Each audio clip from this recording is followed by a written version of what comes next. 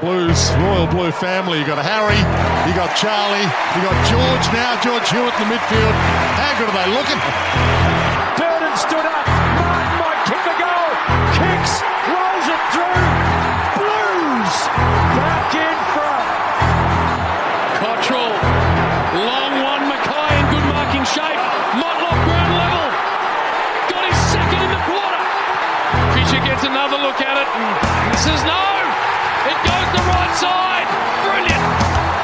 Chera sweeps a handball forward. Can they finish? Cripps from 52. Over the top. And bounces it through. Doherty. He's almost within range. He goes long.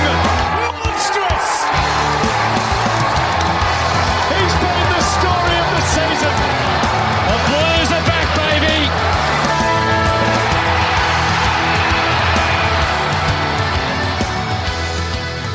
G'day Blue Baggers and welcome to the Blues Footy Podcast, our mid-season review. It has come very quickly, Yes. but Bolt, welcome, here we are. Yeah, cool. Great to see you. A week off after the bye.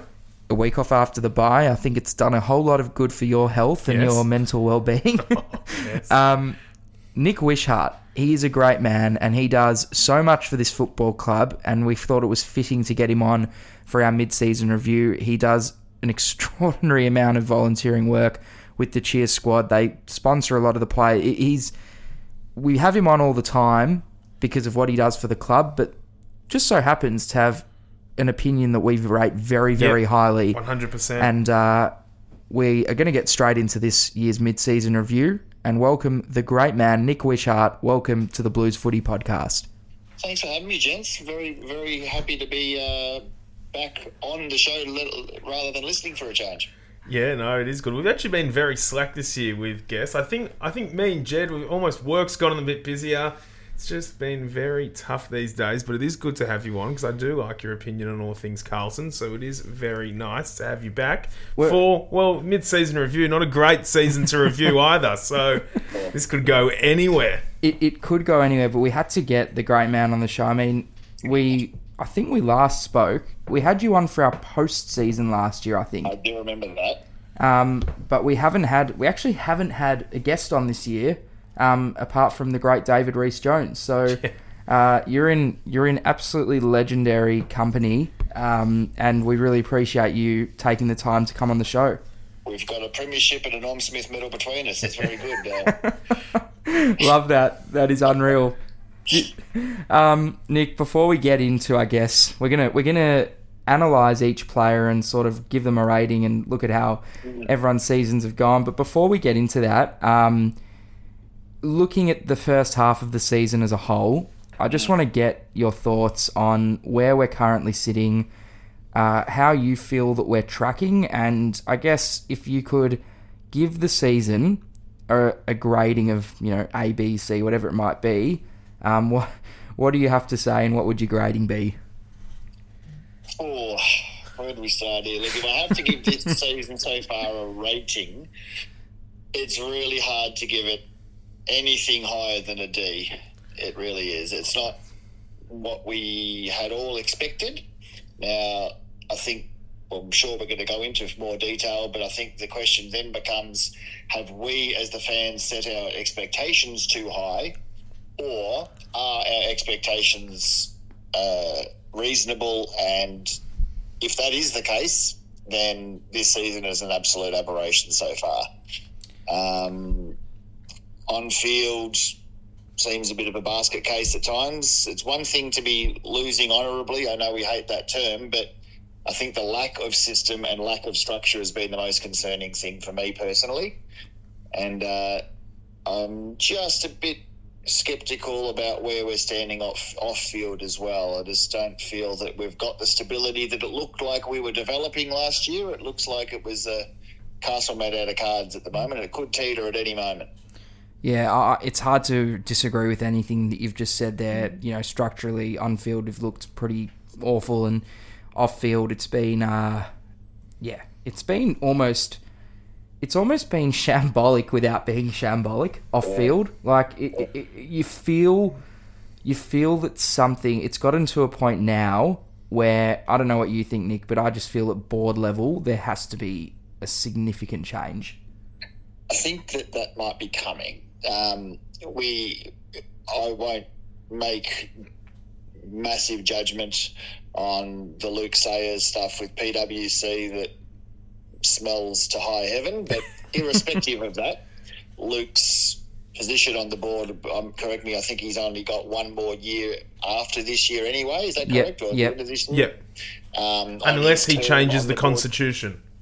Yes. So I'm almost certain that he will go before that term is up, or at least as president, is my opinion. That's based on no inside knowledge, but I just don't even... I feel that what is happening externally to his position at Carlton might just influence that.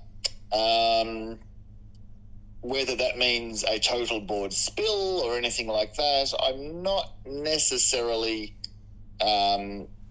as... certain on. To see that happen, because there's been 2 or 3 new board members join only in the last 12 months anyway, so I don't even have much of an opinion on them yet to really know whether or not they need to be turfed out or whether they're okay. But the rest of the crew who have been there for a couple of years, which would be Campbell, Townsend, Priestley and Kinnesley, have been there for a couple of years now, at least. Maybe I think Paddy and David have been there for now 3 or 4 years, maybe 4. COVID's made things seem less long. But they've got a decent term, and they, from my personal interactions with them, they all seem okay. So I'm not necessarily looking for a massive overhaul of the board, but definitely I do want to see a change in attitude. No longer accepting that mediocrity is the word I'd say. Close enough isn't good enough. Luke has talked the talk, and at the end of last year they said, nope, 9th isn't good enough. We're not happy with 9th. We need to do better. That's awesome. This year they haven't done better. So I want to see them double down on that rhetoric, or if they think last year was our absolute peak of where we could achieve and we do need more work, I think that needs to be verbalised very, very soon to the members, if that's the case. I agree. And I also think, I guess speaking about when, Sayers and Cook and Voss all took over at virtually the same time at the end of 2021, Sayers declared that finals was going to occur in 2022, which I feel like at the time wasn't really a thing that Carlton fans were almost feeling was necessary to say, because I think we knew where we were at the end of 2021, and I think that declaration has almost... I don't think that raised anyone's expectations realistically, but after what we saw, what's pissing me off at the moment is that 2022 is being considered the good year in regards to this season's aberration, which if the good year is going to be considered 9th, as in, I'm sorry, but that just is... That's just not how football clubs operate. And when people compare, the whole notion of backing Voss and how teams do drop off, and they compare us to Bomber Thompson's Geelong and Hardwick's Richmond and Goodwin's Melbourne, as in, these guys had gone to the finals before. They had the credits. 9th isn't a run on the board. It's, what happened last year was a joke, but I think taking the long, having a bit of perspective over it, I could handle it upon reflection. But I think what's happening this year is, and I think our expectations are very reasonable. As in, I see myself as a pretty negative, realistic person who follows Carlton. I didn't think finals would honestly be an issue for us this year. And what we've had to watch this year, and whether it's just an extension of the back half of last year where we're too easy to play against, is for me it's just the writing's on the wall that something has to be drastically altered. And Nick, I know you follow other sports, and especially the round ball game in Europe. If what's happened at Carlton this year happened in European football, mate, there's no ways this would be, would be playing the long game with this, because we know we've got somewhat of a solid foundation at our disposal, and we're gonna miss the boat. Yep. No, I agree. And these... We keep saying, we've got this young list, and what could they all do if they all stick together and stuff. that young list started in 2015 draft is when we kind of started the rebuild. Yep. So these guys have been in the system 8 years now. So they're not kids anymore. No. That core group of the Harry, Charlie, Silvani, Fisher, Wiedering that started 8 years ago together, they're all in their mid-20s now. They're not 22. They're not 23 years old. You know, they should be in their absolute prime or just about hitting it right now. And we're not really seeing... Yes, we've had Charlie last year, and still this year looks like he's going to get another Coleman, but he still hasn't been the same player he was last year, as dynamic.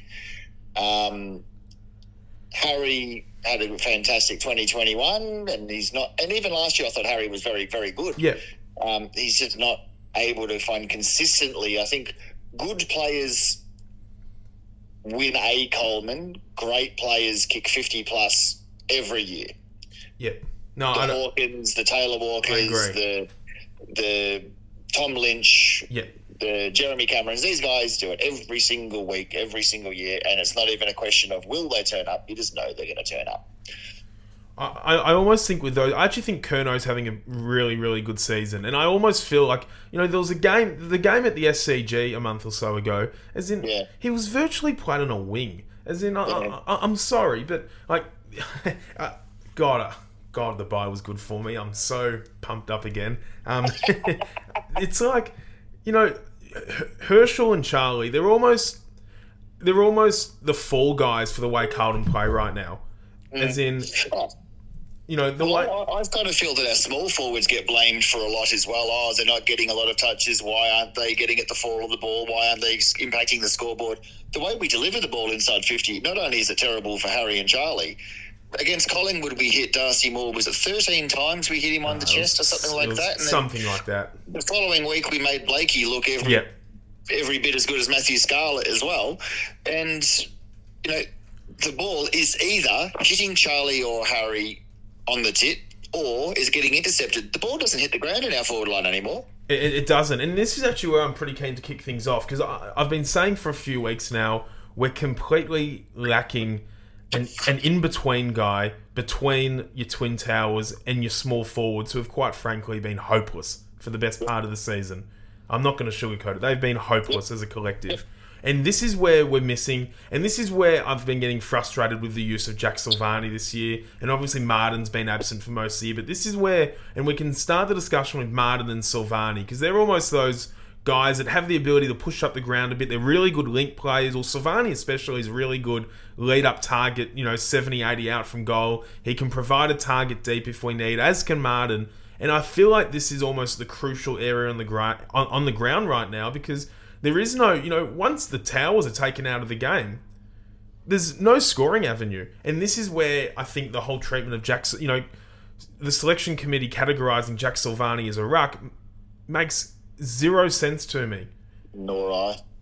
As in, the fact that, Carlton feel they can't play Silvani, De Koning and Pitternet in the same team might not be the wrong decision, but the fact that Silvani's the one being, I guess, looped in with them as ruck options is just a joke. Like, and like Tommy was really good against Gold Coast. When we had that, and I know he's not in between in size, but at least we had that alternative option to take a smaller defender, and he made Mac Andrew look like a pick 65, not a pick 5. And absolutely. And I don't necessarily like De Koning playing out of the goal square, because I feel like it is very top heavy, and I just feel Silvani, just that mobility, just that versatility, he's a beautiful ball user. I just feel like we're slowly letting a really good asset in our team drift away and out of our club. I find it bizarre, like the whole, and this I guess started at the Adelaide Oval last season when they dropped him at the expense of Mark Pitternet. I look at Jack, my lasting memory of Jack this year, sadly, is the St Kilda game. He had a set shot from about 25 or 30 metres out directly in front in the third quarter. Missed it. We were 7 or so points up at that stage. That would have made it a 2-goal or 2 and a bit goal buffer. He missed it. The ball went straight down the other end. Couldn't tell you who kicked one at the other end. They all lined up that night. And the Saints ran away with it from there. Yeah. And I just look at Jack as no one will ever question the heart. No one will ever question the effort or the desire.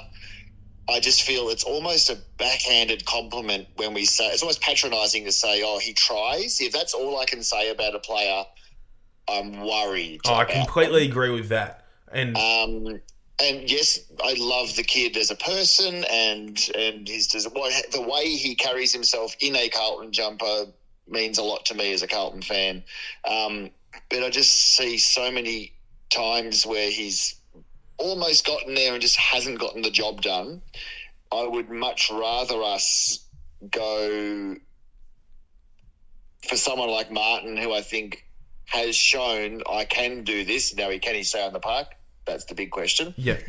But then litter more smalls around them and have hopefully a more dynamic, fluid sort of rotations through that forward line where, again, it's only Gold Coast is the test sample, but I thought on the weekend, all of a sudden, Owies and Fogarty were at the foot of every single contest, it seemed. When the ball hit the deck, there they were every single time. And Cottrell popped through as a half. I've been ramping up big time, hyping up Matt Cottrell as a half forward. He could play a defensive role on someone like a Sinclair or I agree. Or a Maynard or whoever you want to have him, right? Kind of sit on. I think he knows where the goals are. He tackles like someone shagged his nan. I just think he's got a really, really good fight about him. And as we see the likes of Hollands and Binns develop on wings, if that does push him out, I see a role for him up forward. And he's kind of he's not tall by any means, but he's not exactly a small either. He can kind of play a bit middle sized. I don't even know how tall is Matty Cottrell. Is he? I'll have a look now. I'm guessing about 185 or 186 or so. We could, kind of like a Hoskin Elliott 185. Type. 185, yeah. So he's kind of that sort of size where he can kind of not play tall, but he's so quick and everything for his size that he's not exactly an easy matchup if he is isolated inside 50. I don't know how many you're going to catch him if the ball hits the deck. Yeah, no, it's a good one, and I agree with. I do tend to agree with Jack Martin in the sense where I think he's got the attributes to really fill that void. Because I agree, I actually didn't mind his game either against the Gold Coast because I think 4 or 5 of his 8 disposals were score involvements. He completely set up 2. He is crafty. He just doesn't do it enough for me, and it's not even a matter of actually playing. It's just I call him the invisible man because he really does sometimes just go completely MIA. And you forget he's there, which really frustrates me. Against Essendon, I thought he was probably our best forward again before getting subbed off. I agree. He had that really good 15 minutes in the second quarter. And that is what we are lacking. We are lacking that in-between type of player between your talls and the third tall, really. But I don't know, I definitely agree with your sentiment in regards to I hate when people's greatest trait is their effort and determination or whatnot. But I don't know. I see past that a bit with Silvani. I actually find him a very neat player. When he's in full flight, he's really clever. I think he's probably a bit more of a higher half forward than Martin. I'd rather Martin a bit deeper and Silvani up the ground. But I don't know, I've got time for Silvani. I find it just really frustrating. But I agree. One of them has to be playing, as in. Even the periods during the season, you look at the Sydney game again at the SCG, dropping Silvani without having Martin available to you, just makes no sense. And this is where I feel like, can bring it back to Michael Voss, that is. I just feel a lot of, it just has felt like a pigsty. It really has. And just like such basic team maneuvers have just made little sense to people like us who've been watching this team for God knows how long. It's just, God. I know. We're back. Bye week's done. It was about a fortnight ago. It came up on my memories. I think it was on Facebook or something. Was the day that we sacked Ratton. The day we sacked Malthouse. I beg your pardon. Yeah. It was 8 years ago, almost like a fortnight ago. Crazy. That was the time that was meant to restart all of our club and direction, and we set ourselves a 5-year plan to win a flag within 5 years, and then all of a sudden that 5-year plan got pushed out, and then the plan was a flag by 2023, which is this year. Well, right now, let's be honest, that's not happening, and I'm pretty sure that our forward plan was redone at the end of last year to kind of give us by 2025 or something is now the target. Yeah. And we just keep pushing the goalpost back. I think that when you bring up the Voss and the tacticals, I remember the knock on Ratton at the time was, well, his plan A is pretty good. You know, it was a fast, free-flowing, the Mosquito fleet, they're all getting going, the Amigos. When the ball went the other way, where was the plan B? Was the knock on him? I feel the same was kind of for Brendan Bolton. There was he's kind of overly good at the tactical stuff, not really focused enough on the man management, and he lost the players there. Teague, couldn't coach for shit. I'll be the one that says it. No, I'll retweet that. Yep. But now with Voss, I kind of feel I'm back to the Ratton days where, well, okay, on the weekend, our brand is contested football. We saw it last year. Win the clearance, forward half team, get the ball in, lock it in, get 2 tall targets up forward. They're your weapons. Play to their strengths, and even off half-back last week, the likes of Saad, Doherty, even Chincotta, they were running it freely out of our defence because we put the ball in the hands of good ball users off half-back. Who would have thought that's a good idea? Yeah. But that's when things are going our way, and against West Coast, things went our way. I'm just wanting to see when someone kind of challenges that and puts the heat on us, where's our plan B? You know, we've all got our one wood. We know what that is. Where's our pitching wedge and where's our 7-iron? Yeah. Where's our trick shots? You know, if the ball's in the bunker, can we get it in? And I'm not certain at the moment we can, or if they are, they're really working on it, but I haven't seen it yet. I agree. It's hard to disagree with any of that, especially from what we've seen. I reckon let's get into the player analysis.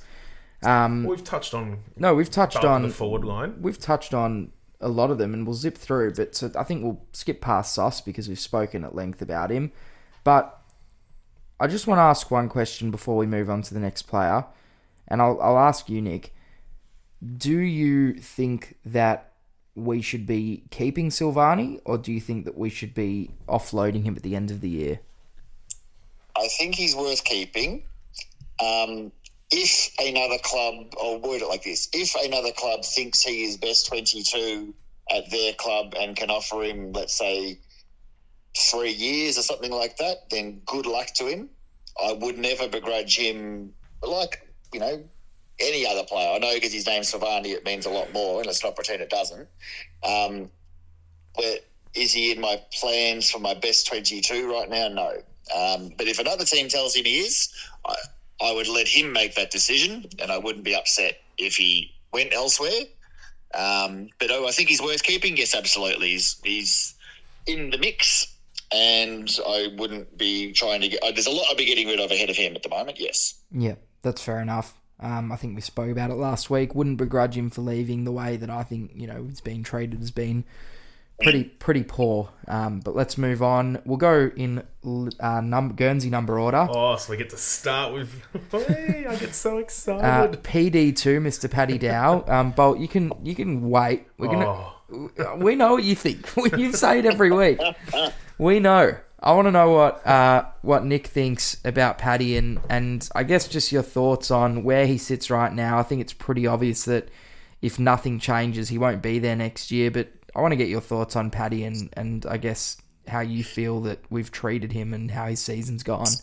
It's really hard to gauge because I don't think anyone's really said much about Paddy Dowd this season. I don't think he's been someone that his name hasn't come up a lot in anyone's conversations. I said no.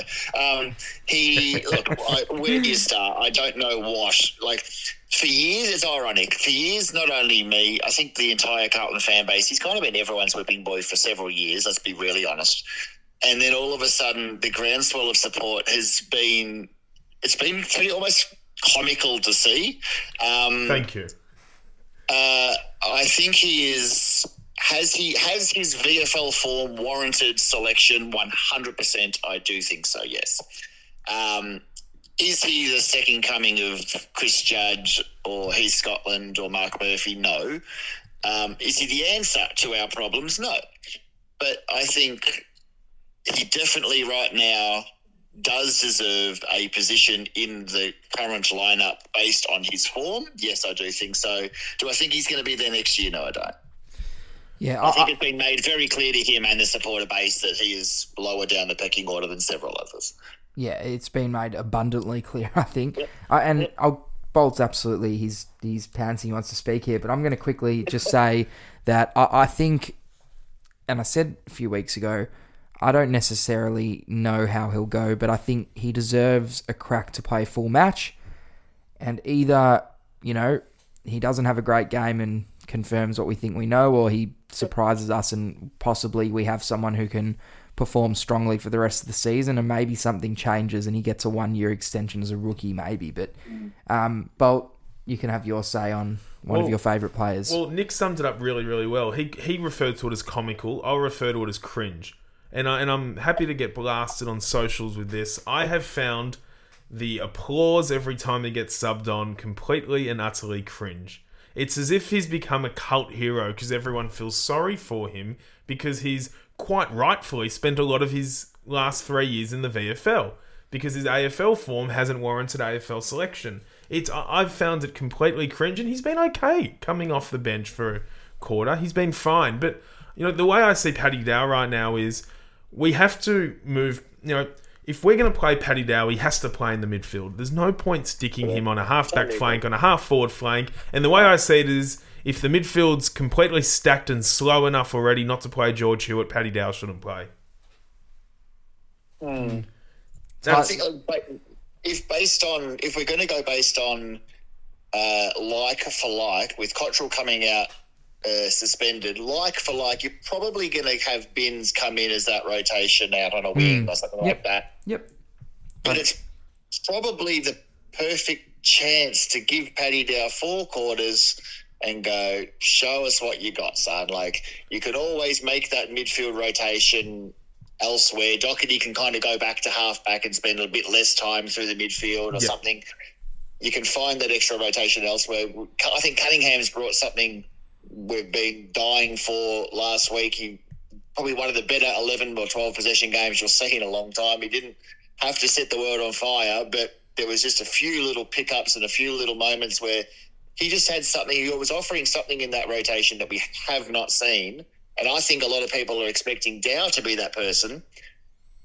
A lot of people had hoped that Zach Fisher could be that person, but I just look at Cunningham at the moment, and I'm still a fan of, we're going to get to him later, I know I'm a fan of Jack Carroll. I think he's someone who I would be more inclined to be giving that shot to in the second half of the year. Yeah, I agree. Dow, based on where I think we're going, but based on right now, Dow's form probably does warrant a spot, but moving forward, he's down the pecking order for me. Yeah, he won't beat the club next year. He'd be stupid to stay. But I'm actually keen. Can we jump a few numbers here? Because Nick brought up Doherty and that whole his role and about moving, the midfield. It's another one of my shticks that I've been getting a bit frustrated with. Sam Doherty playing in the midfield. Go for it. Doherty in the midfield. Doherty's going to be good wherever you play him. But in terms of gaining a competitive advantage based on the list we've got, Sam Doherty should be on a half-back flank and a half-back flank only. He's quite literally the architect. He gives a lot of really good cover for Wiedering. Wiedering plays Wiedering's had a very good month after a slow start. Strongly agree. He's had a very good month, but Wiedering's game gets completely enhanced when Doherty's standing in front of him. And I just feel like the fact that we've had to shuffle all these magnets to accommodate for Sam Doherty playing in the midfield is just completely unnecessary from my end. It's almost just bizarre. It's not bizarre. It's just unnecessary. It's just like we don't need to do it because once again, the fact they were happy to play Matt Kennedy in the back line before Doherty is just, it's mortifying. It is. It's the coach's vanity project is all it is. Yeah. It's a disgrace. We've been seeing, and Wiedering's actually been vocal about it, and to the point where people were, I don't know if it's true, but people were running rumours of there was a falling out between he and Young, and he doesn't like playing with Young. And I think Wiedering's wording was about We've got to find the right mix, and we've got to find the right synergy at the back six, etc. I think a lot of the troubles that they have kind of had down there is they've been missing their general. They've been missing our former captain of the club, someone who's still a massive part of our leadership group. Down there, while Wiedering has been at the early part of the season at 6s and 7s trying to stay afloat, a level head of Doherty, how many games where, late in a game, someone drops a mark or we let one slip, and then all of a sudden someone gets out the back and they get an easy winner running into an open goal. And we've let 2 or 3 games slip this year that we probably should have been a lot more competitive in. Saints is one. I think the Bulldogs game, we really should have been performing a lot better. Yep. They're the first 2 that come to mind for me. Even Essendon, we should be beating that mob. I don't care what anyone says. We should be a better team than them. But these are 3 sort of games where just a bit more of stability down back. It's a 2 or 3 goal difference in these games. I hate to cut us all off here, but we are recording this on Thursday night, and I know it's only 6:18, but Mitch Cleary has just tweeted that Pitternet has a knee setback, he's out, and De Koning apparently is going to be out as well. Bit of ruck carnage for the old dark. Who's going to... Hudson O'Keefe, baby!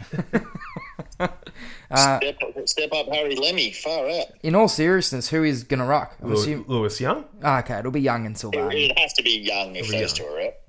But yeah, sorry wow, to get... yeah. I know, I just thought that was...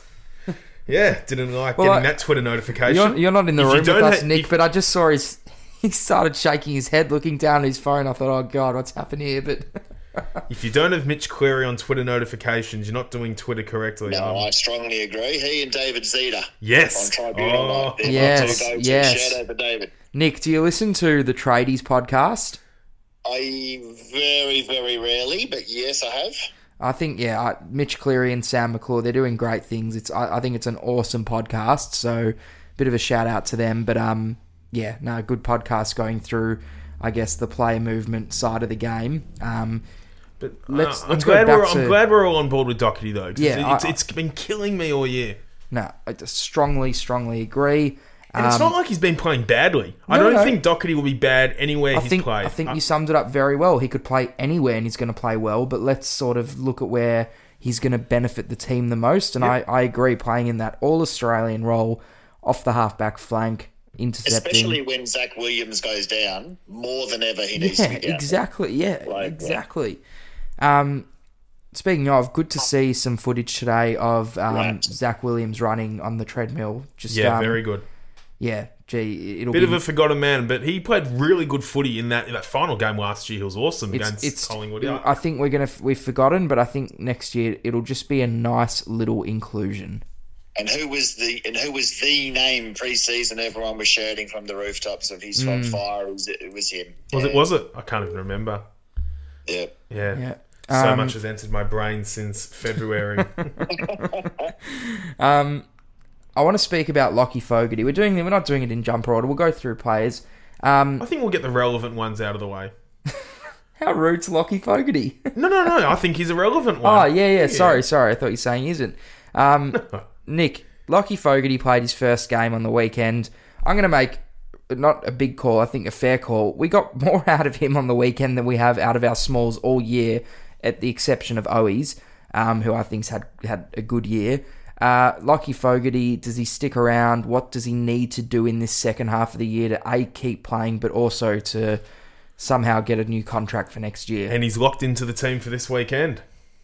Paddy Dow's omitted it as well. No. No Bins. Oh, there is Bins. Sorry, there is Bins. That's a really interesting team. Okay. Kerno, Honey. Okay. Kerno, Honey, say no more. He's out of the bolt's out of the room. He's halfway down the road. Yeah, just wait till we get to Josh Honey, then you'll hear an opinion. Honey, there's no way Honey will play this week. There's no way. Oh, please, God, no. Fogarty, another one who's been a lot of people's whipping boy. I think he's been not only 12 weeks worth of form. His form last year in the VFL, he would get 24 touches and 2 goals every single week. I think he's one. Is he one of those players that's just too good for the lower level and maybe not good enough for the senior level? But when he came from Geelong, I don't know if you remember his first 2 or so games. We had about a month of footy. His first game in the Richmond game, I think he had 23 or 24 touches, kicked a goal or two. Yes. And I remember walking out of the stadium saying, it's amazing what happens when you draft players from Geelong rather than from frickin' GWS's reserves or something like that, how these players look. But we soon turned him out of a Geelong player and turned him into a Carlton player. That's definitely true. But I still feel he's got something to offer. I wouldn't be offloading him yet, whether or not, again, he seeks greener pastures or anything. But there's definitely a spot on the list for him. And you've been saying how the half forward or even small forward role we've been lacking. I think he's got the motor to kind of get up as a high half forward or even not necessarily up on a wing, but he can impact stoppages and stuff between the arcs if necessary and then, kind of sneak out the back. I think he's got a few more tricks than a lot of the other guys have shown us. I still think that Durden and Motlop should become very good players long term. But right now, Fogarty's form and what he showed us on the weekend, he's ahead of a lot of them, yeah. I couldn't agree more. Lockie Fogarty for me is a weird one because I agree with you. I won't forget his first month in Navy, but even his first 8 to 10 weeks. Yeah, his first 8 to 10 weeks were really good. There was a game against, I think it was Essendon. He had, 15 and 2 goals. His first 3 games at the club, he had over 20 disposals in each game. He was running through the midfield.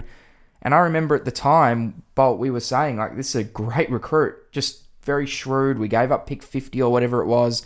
And it looked like we had gotten a really, really sneaky midfield, half-forward sort of hybrid player.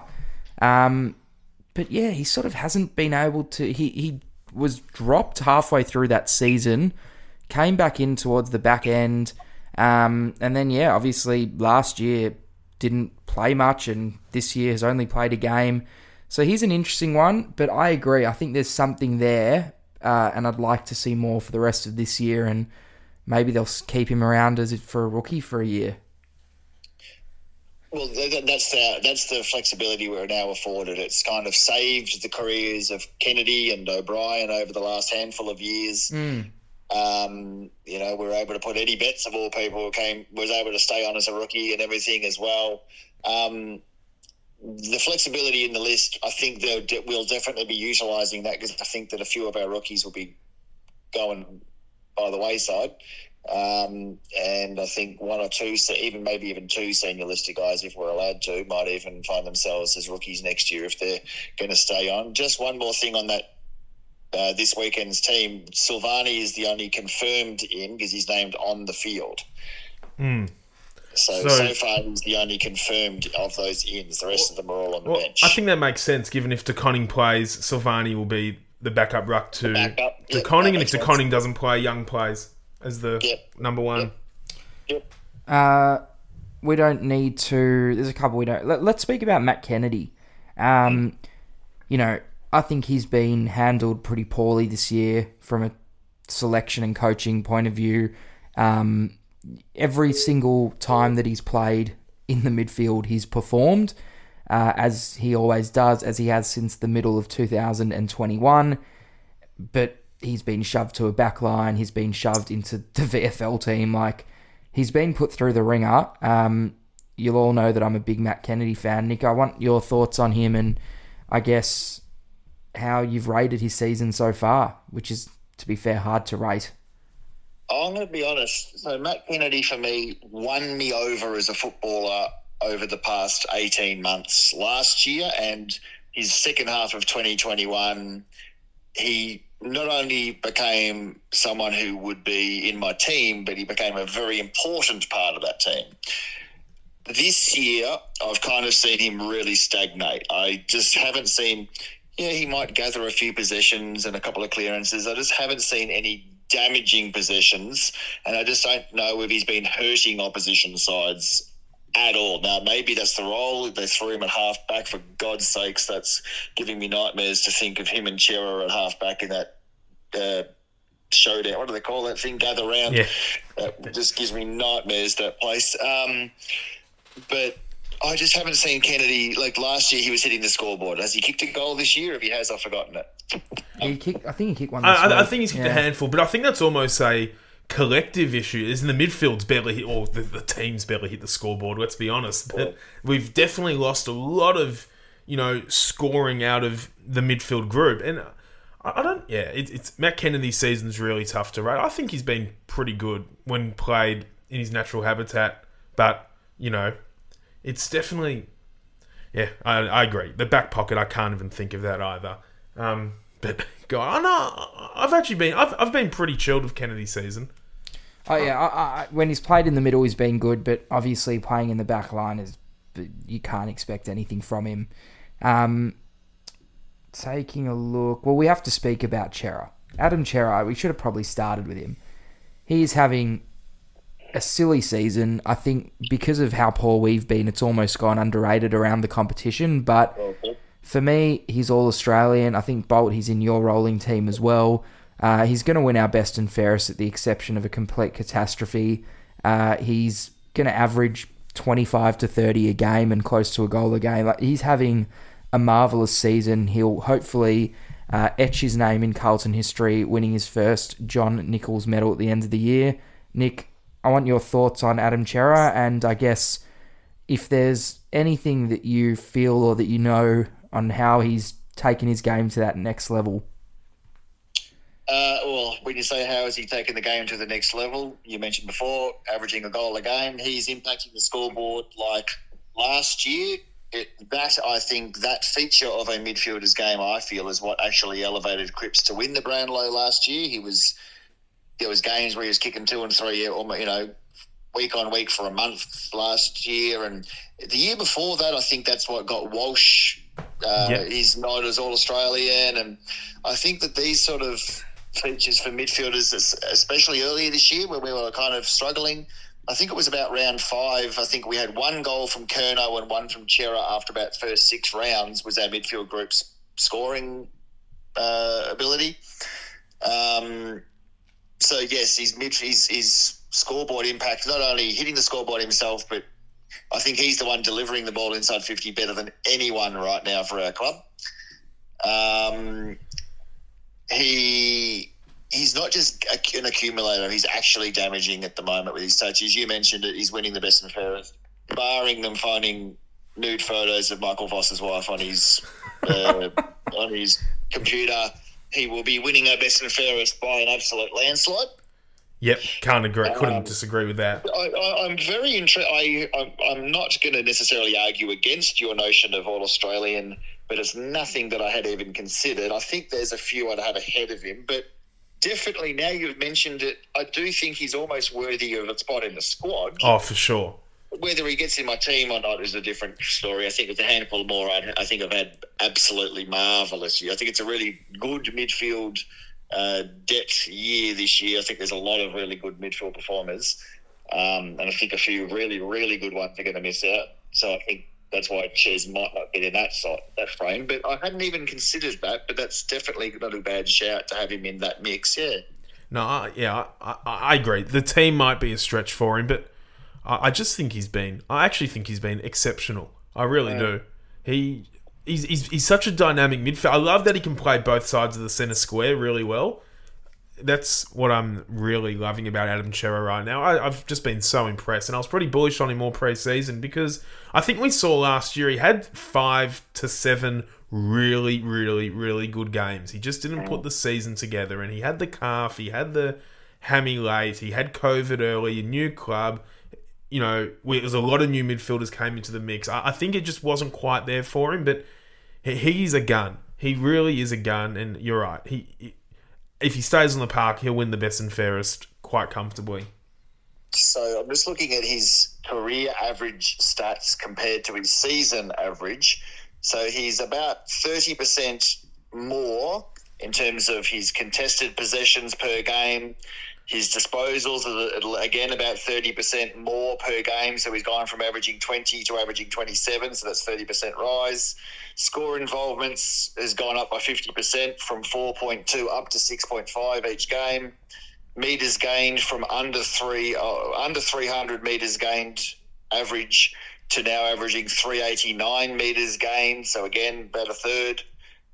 His clearances have gone from 2.6 per game up to 4.5 per game, so almost doubling his clearance work. His stats in every single metric, he is not only excelling but blasting out. He's having a breakout year. And how old is Terry? Is he 23? Yeah, I think 22, 23. Good time. And this is what we were saying about when I was saying before about these guys should be hitting their primes already, but they're already 25, 26.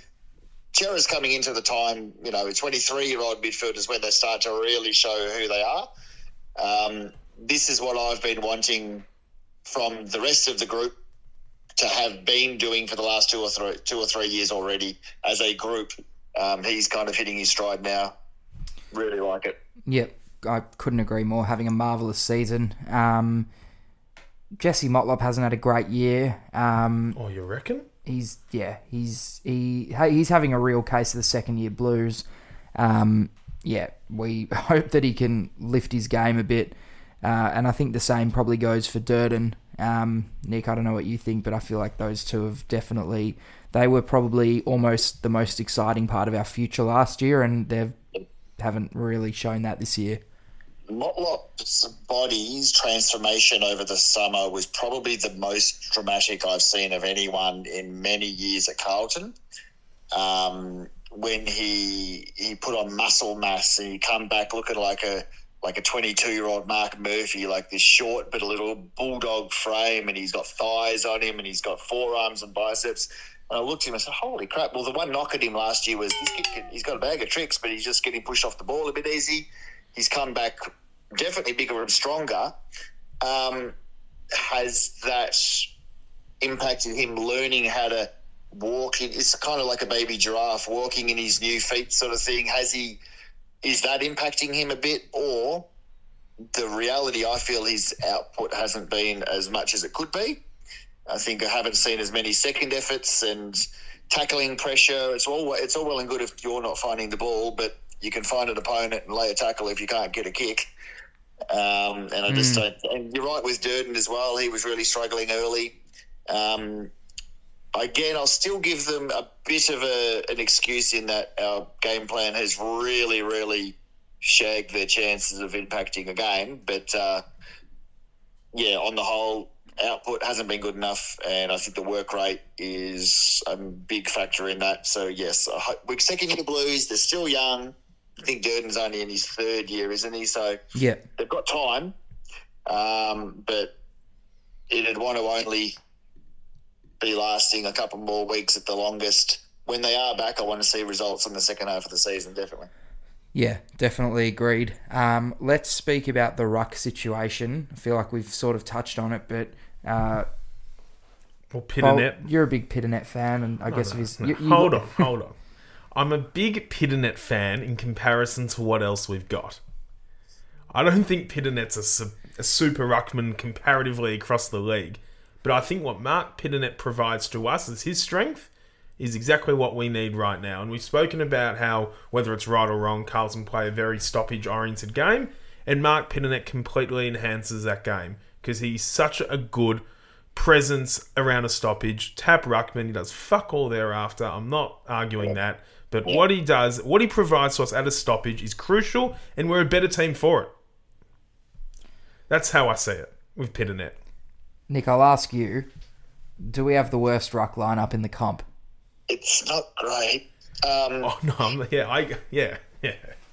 think individually, neither of them are good enough, and that almost forces our hand to play them both because Pitto is definitely the stronger of the two in that centre circle. We definitely need him more there for the clearances, and we're winning those stoppages more with him there. That's undisputable fact. Around the ground, yes, you just said he offers as much as a bloody ashtray on a motorbike, that bloke. But the around the ground, yes, Tom offers a lot more, and we saw it on the weekend, and I thought Tom's game on the weekend was possibly the best he's played for Carlton. He was really up there. He was really good. But do I think Tom is ready to be a number one ruck either? No, I don't. So I'm really on the fence here.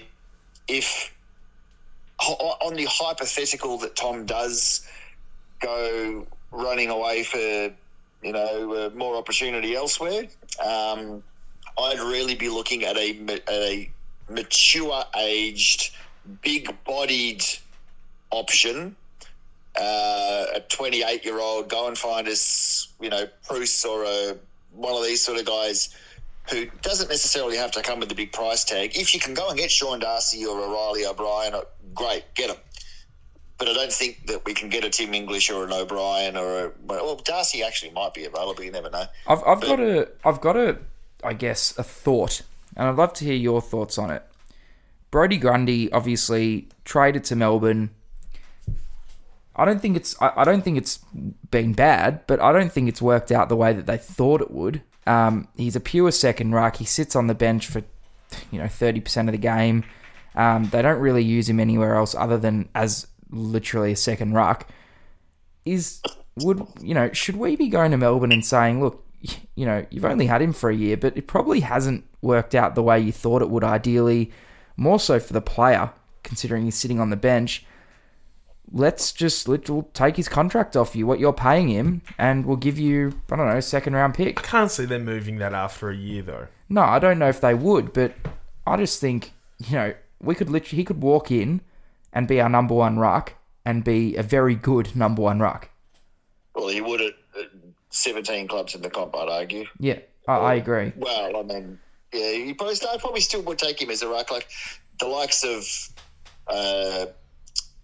of English, Gawn, pretty much. I can't think of many others who are a better player than him right now. Maybe Darcy. Yeah, maybe like Nankervis. I'm a big Nankervis man. I think what Nankervis offers is incredible, yes. I'm a big Rowan Marshall fan, but I don't think that they are. Yeah, I've heard a couple of whispers about him this week. That's why they're linked to all these other blokes. But, yeah, by lack of finding the answer elsewhere, unless someone wants to put their hand up and say, yeah, I'll come to Carlton for $500,000 to $450,000 a year, I just kind of think at the moment we're kind of stuck with these guys, and I'd be going for – the irony is like the mature age backup guy just to sit in the VFL and call upon when needed in case of emergency break glass. Andrew Phillips is kind of performing that role pretty well at another club, and it was ironic that he could have been the guy to kind of just bring in if there is an injury, rather than have to rely on Lewis Young and Jack Silvani, for goodness sake. Anything's better than what we've got right now. Yeah. We are racing against the clocks here, so I'm just going to zip through a bunch of names, and if you guys have anything to say against what I've said. Cottrell probably hasn't had as good of a year as last year. Well, it was injury interrupted. Yep, injury interrupted. Didn't have a pre-season. But yeah, looking forward to actually.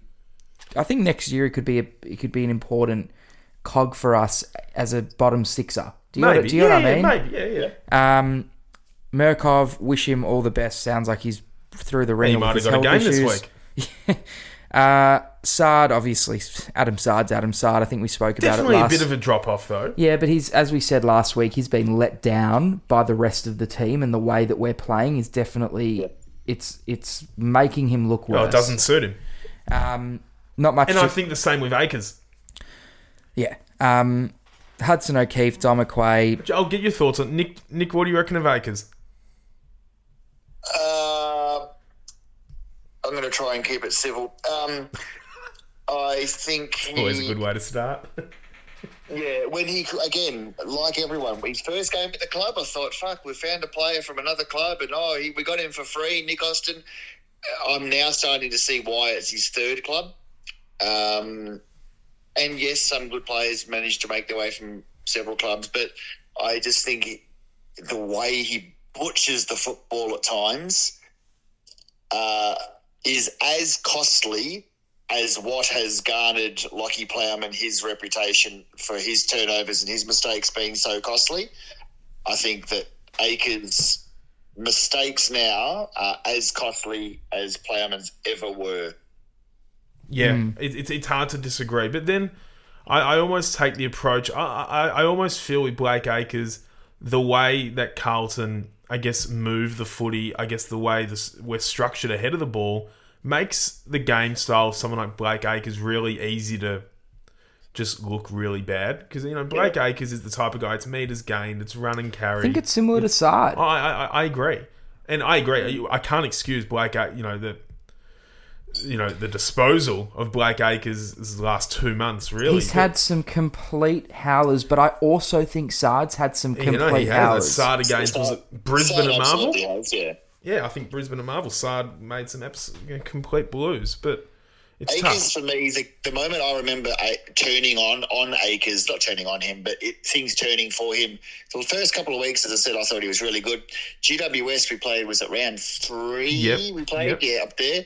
And he got like a pec injury or a tricep or something he hurt. And he kind of battled on and went back out there and kind of played with one arm. And I remember sitting there going, all right, that's really ballsy, good on him. He ended up kind of copying a hit, or he accidentally hit someone and he got away. Yeah. It was kind of like that injury kind of is what started me turning on him, because his performance for me kind of dropped off after that. So again, I'm kind of trying to find excuses for these blokes, but right now Blake Acres is my whipping boy.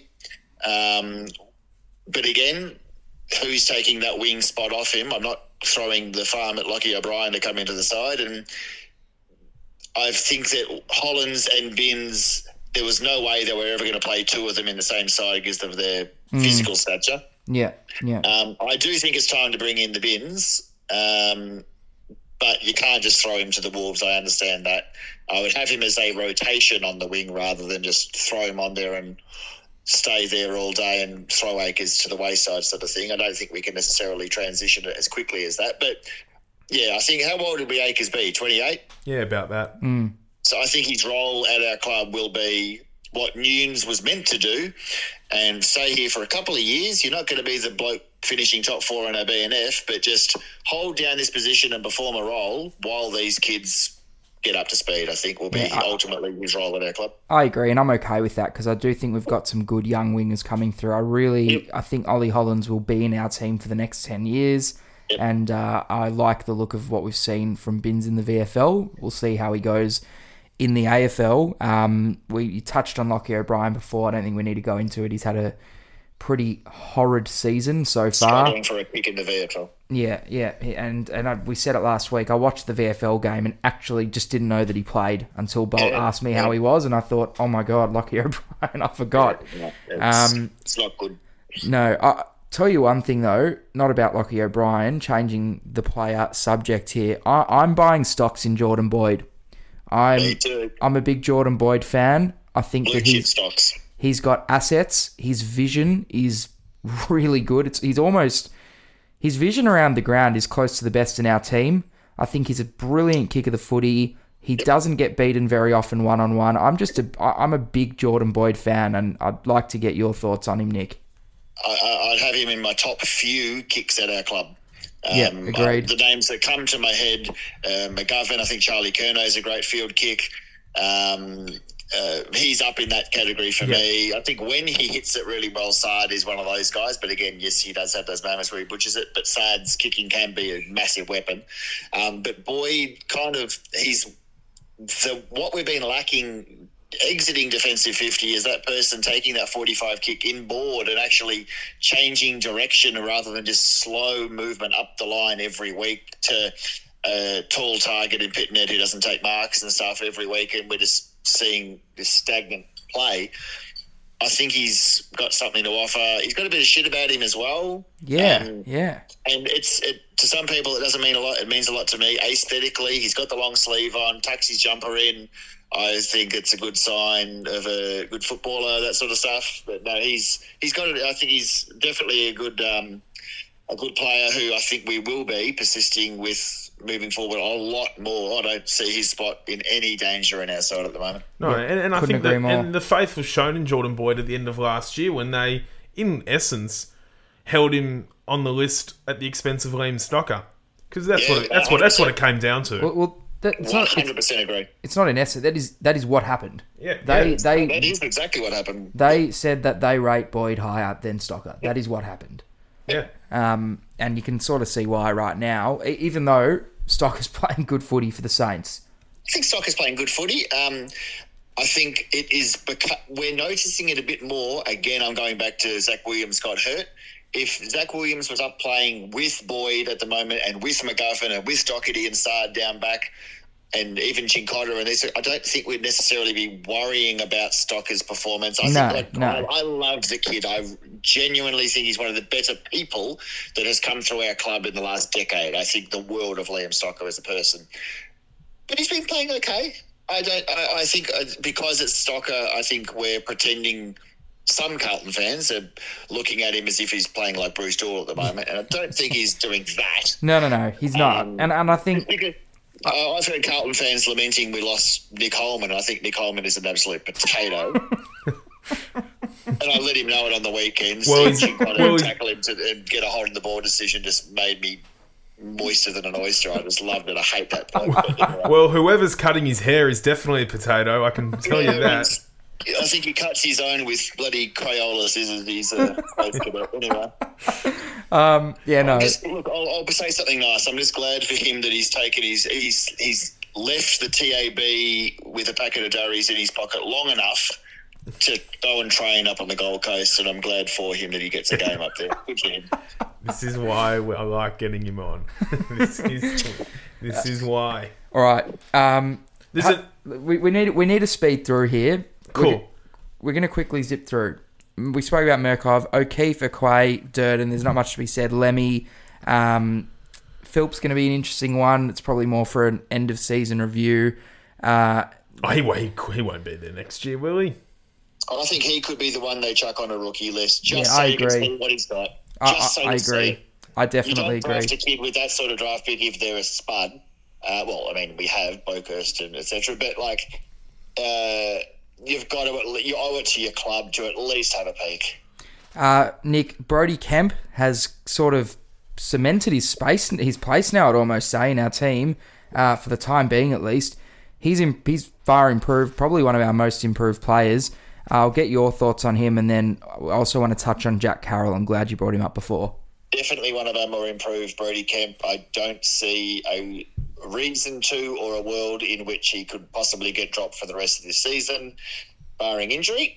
I think he's coming along fantastic. I was worried a bit last year. Is he a forward? Is he a defender? I didn't know where they were going to play him. He's found his role down back, and I think it's his to keep now. Yep, agreed. And Carroll, because I know you're a fan of him, and I'm a big fan of him. He's an interesting one. I don't think he's been given as much opportunity as I would have liked for him to have given, but I think I'd still see him as part of our future. I think he's going to eventually become a best 22 player, and when he does, I don't think he'll leave. I agree. I think he has been interrupted. I think timing has been a shit show for him, the poor guy. I think VFL buys have come at weeks where after weeks where he's been really good. There was one game late last year, I think he was held over as the rookie, didn't play VFL, held over emergency, and then didn't play AFL. Therefore, the next week, you almost can't pick him after not playing the week prior. And he's kind of had a few moments like that, or when he starts to get some form in the VFL together, he kind of hits a little niggle or a hammy or something. I definitely think he's worth persisting. He's higher on my pecking order than Dow is. When fit. Definitely. And I'm really hopeful that by the end of the year he can start getting a couple of games into him before the end of the season, just to give him some confidence, if nothing else, and let him know that, yep, you're part of our plans. You are someone we want to be persisting with going forward. And he's one I'd be really, you say more at the end of the year, but I'll be keeping an eye on him for the end of the year chat where we think he is, because he's one I'll be watching heading into next season 100%. I think he's got a bit to offer. Absolutely. I definitely agree.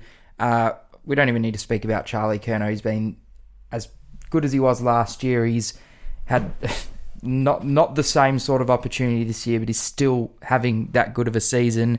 Sam Walsh and Patrick Cripps, I think, are both out of form, but I don't think that we even need to touch on them because we know exactly what they're capable of. We know exactly how good they are, and it's just a matter of time until they get back to the level that we know that they can play at. Walsh's last few weeks has started to escalate a bit. Yes. Forget he had a broken back, for God's sake. It's very easy for us to forget. Only because he's terminated is he able to play at all. No player is coming back as quick as he did. I really still do think we rushed him back, and only because of Sam Walsh was he able to somewhat mask it. By his standards, he was playing below them, but he's starting to traject upwards again, and I think he's on the right path again. Definitely agree. One of our most improved players as well, Nick Newman. He's had an unbelievable season. But we need to speak about our draft class that came through, because I think that we've picked pretty well. Hollins was pretty good when he played, at least showed that he's comfortable at the level. He was. He just should have been managed a bit earlier. Agreed. Can agree with that. He looked exhausted 6 or 7 weeks in. I liked what I saw from Cowan when he played. I think he'll get another crack this year. Binns looks the goods in the VFL, and we don't know what he'll be like at AFL level, but he's looking like he's got the capabilities to become a good player at AFL level.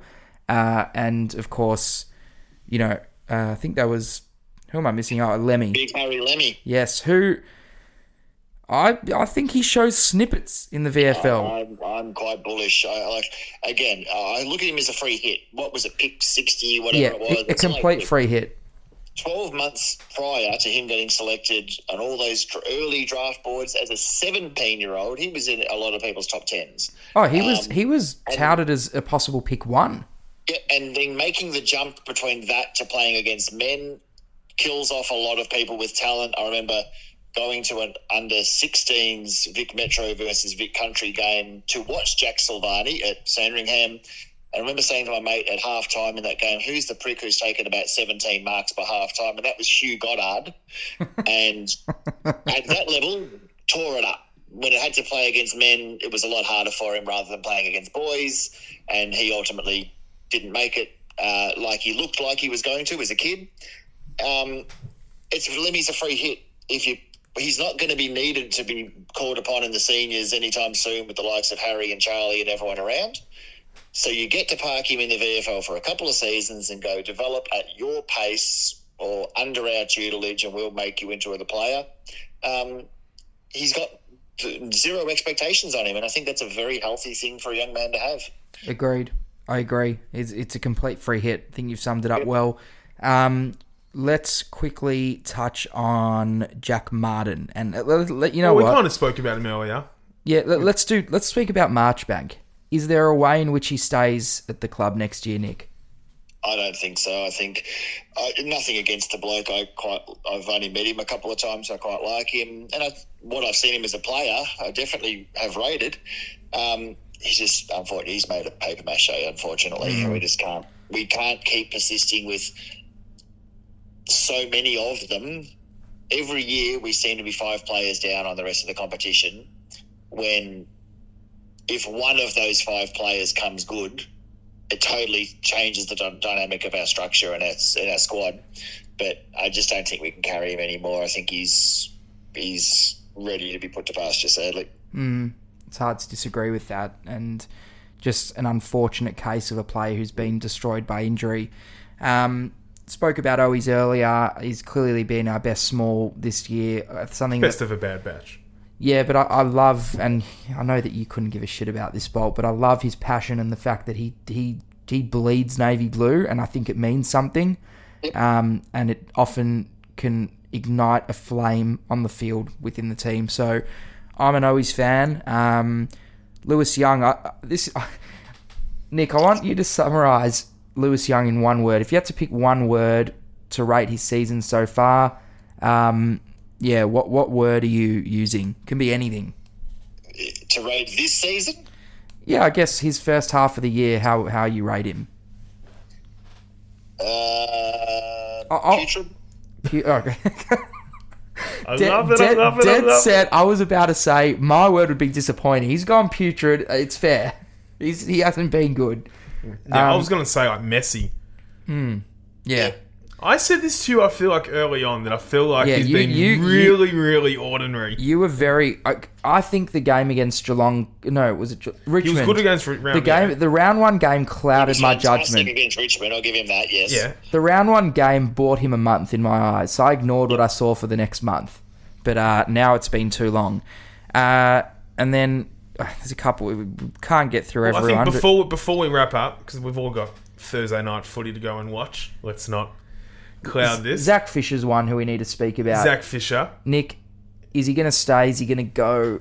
What happens there? I don't see a world in which he's wearing a Carlton jumper next year, and I'm not overly upset about it. I think he's an okay player, but I think he's very expendable. Yep. And I think he might be one of our players who might have a bit of actually draft capital about him. If we, I agree with that as well. If we can get a pick back in the door, I think the pick might end up being worth more to us than he would be. And if he can find himself a home, he's been linked, obviously, the Perth connection back to West Coast because they're desperate for players. But if I'm a West Coast fan and we're giving up picks for someone like Zach Fisher, I'd be ropeable, to be honest. I'd be furious. Yep, but it does seem that might be one of the ways that he might find his way home. It depends. He and Bella are now engaged, I think, are they? I'm not even sure. I think they're engaged now. That might mean he stays in Melbourne. I'm not sure. I think where he is at in life might determine whether he wants to go home or stay here. But I don't see a world in which he's wearing a Carlton jumper next year. I've loved the first season of Alex Chincotta, and I think that there's a future there. We haven't spoken about him. He deserves more love than this. But I like him a bit further up the ground. I think we're sucking him a bit too deep. I like him. He played a lot of midfield at VFL level as well. Yeah, He's a very good player. Runs in straight lines. I think he uses it better than people give him credit for as well. Yep, I agree. Yeah. Like Jordan Boyd, as you just said, I'm buying stocks in him as well. Yep. Tim Scott was very, very quick to get on him and sponsor him, and we've been duly rewarded ever since. I think he's a great bloke and becoming a very, very good player as well. Yeah, he absolutely is. Like he'll go all right. Yeah, I think he's clearly comfortable. Like you can clearly see it from early on if someone's going to be comfortable or not. And from the first time he walked on an AFL field, he hasn't looked out of place. I'll make it quick. What I have said about Chincotta is how many blokes have walked in the door at our club in the past decade with all the talent in the world, but no heart, no effort, no work rate. He's had multiple knee injuries playing on Geelong's VFL list. And he's had to work his ass off. He only made it. He's now 26 years old. I was taking him until he's 26 to get his crack, and now he's going to die trying to make it work. And that I respect and appreciate. Would you rather a bloke like that, or would you rather a guy like a Boakhurst or the Viojo Rainbow? But these sort of guys have all the talent. They've got talent, but they just never wanted to work for it. We don't mention that B word on this show, Boakhurst. Let's his hair always looks lovely, and his eyebrows on Instagram are lovely, but couldn't kick anymore. Very good. Oh, it's brilliant. Last one. Yep. George. Yeah, or Hewitt's at a crossroads given the way we're selecting the team right now. Very quick one-word answers. I've got two. I think there's two questions I'm going to ask you both. It's literally one word before we wrap up. A very interesting mid-season review. I've enjoyed it. Will Michael Voss be coaching in 2024 at Carlton? Nick, you can go first.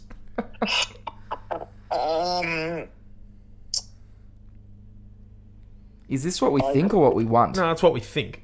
What do I think? I think no. I think no as well. I think he will. Yes. I don't necessarily know if that's what I want, but I think he will. I think they'll clear out everything around him before they clear him out. I think he'll go. And then my second one, to really wrap us up here. One word. Where do Carlton finish on the ladder at the end of round 24?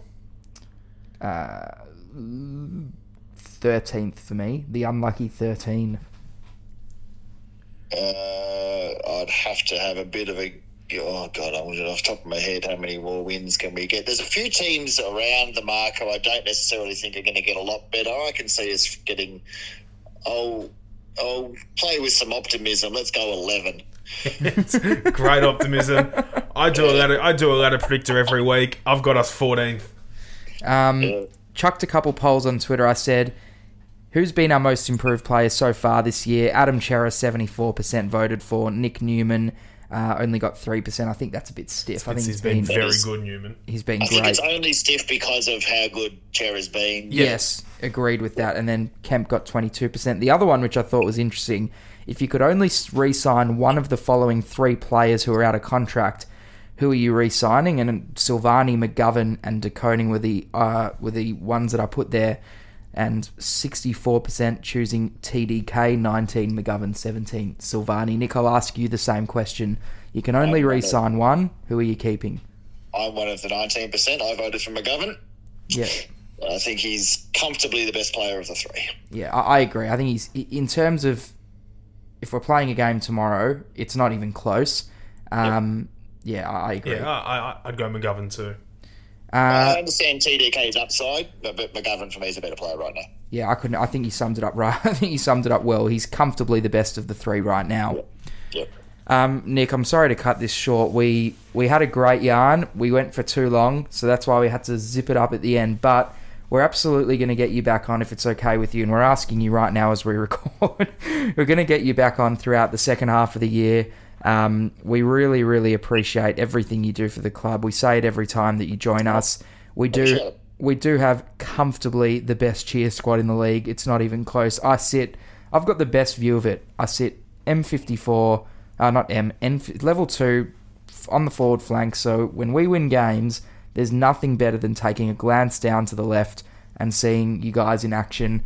The atmosphere you bring is unmatched, and yeah, we just really appreciate everything that you guys do for the club. Thank you very much, gents. It's a pleasure, as always, to join you, and keep up the amazing work you guys do. I love not only you guys, but there's so much Carlton fan content. It's almost all I consume nowadays. You mentioned the AFL podcast and stuff. I dabble in those things, but primarily I seek Carlton fans' opinions because they're far more qualified on the matters. Better to me. I agree. There's some amazing podcasts out there, and we'll link it on the socials. We're not the only ones. There are plenty of podcasts that are worth listening to. Too good. And yeah, really, once again, appreciate you joining us. Thanks, guys. Cheers, all the Nick. best, and go Blues. Go Blues. Go Blues. Nick Wishart there, Bolt. He's always amazing on this show, and the only thing is I wish we had a bit more time. It would have been 100%. It would have been nice if we could go for a few hours, but we know the attention spans of podcast listeners. Yes. An hour was probably we went too long. That's good. Well, there's a lot to go through in a very turbulent 15 rounds for us. 100%. Well, we hope everyone enjoyed. Really appreciate Nick taking the time to join us, as well as all the time that he puts into the club and the cheer squad. Go give the cheer squad a follow on Instagram and Facebook. Support what they're doing. Buy raffles. I get involved in the raffle every week. It's absolutely worth getting behind, and get around them on Facebook and Instagram so you don't miss a raffle in the future, and getting involved in everything that they do. 100%. Bolt, mid-season review in the books. We'll be back for a Hawthorn review, probably recorded Sunday night. Yeah, well, we'll see how the result goes. We'll see how the result goes. Bolt, thank you. Go Blues. We'll be back. Go Blues. And they will know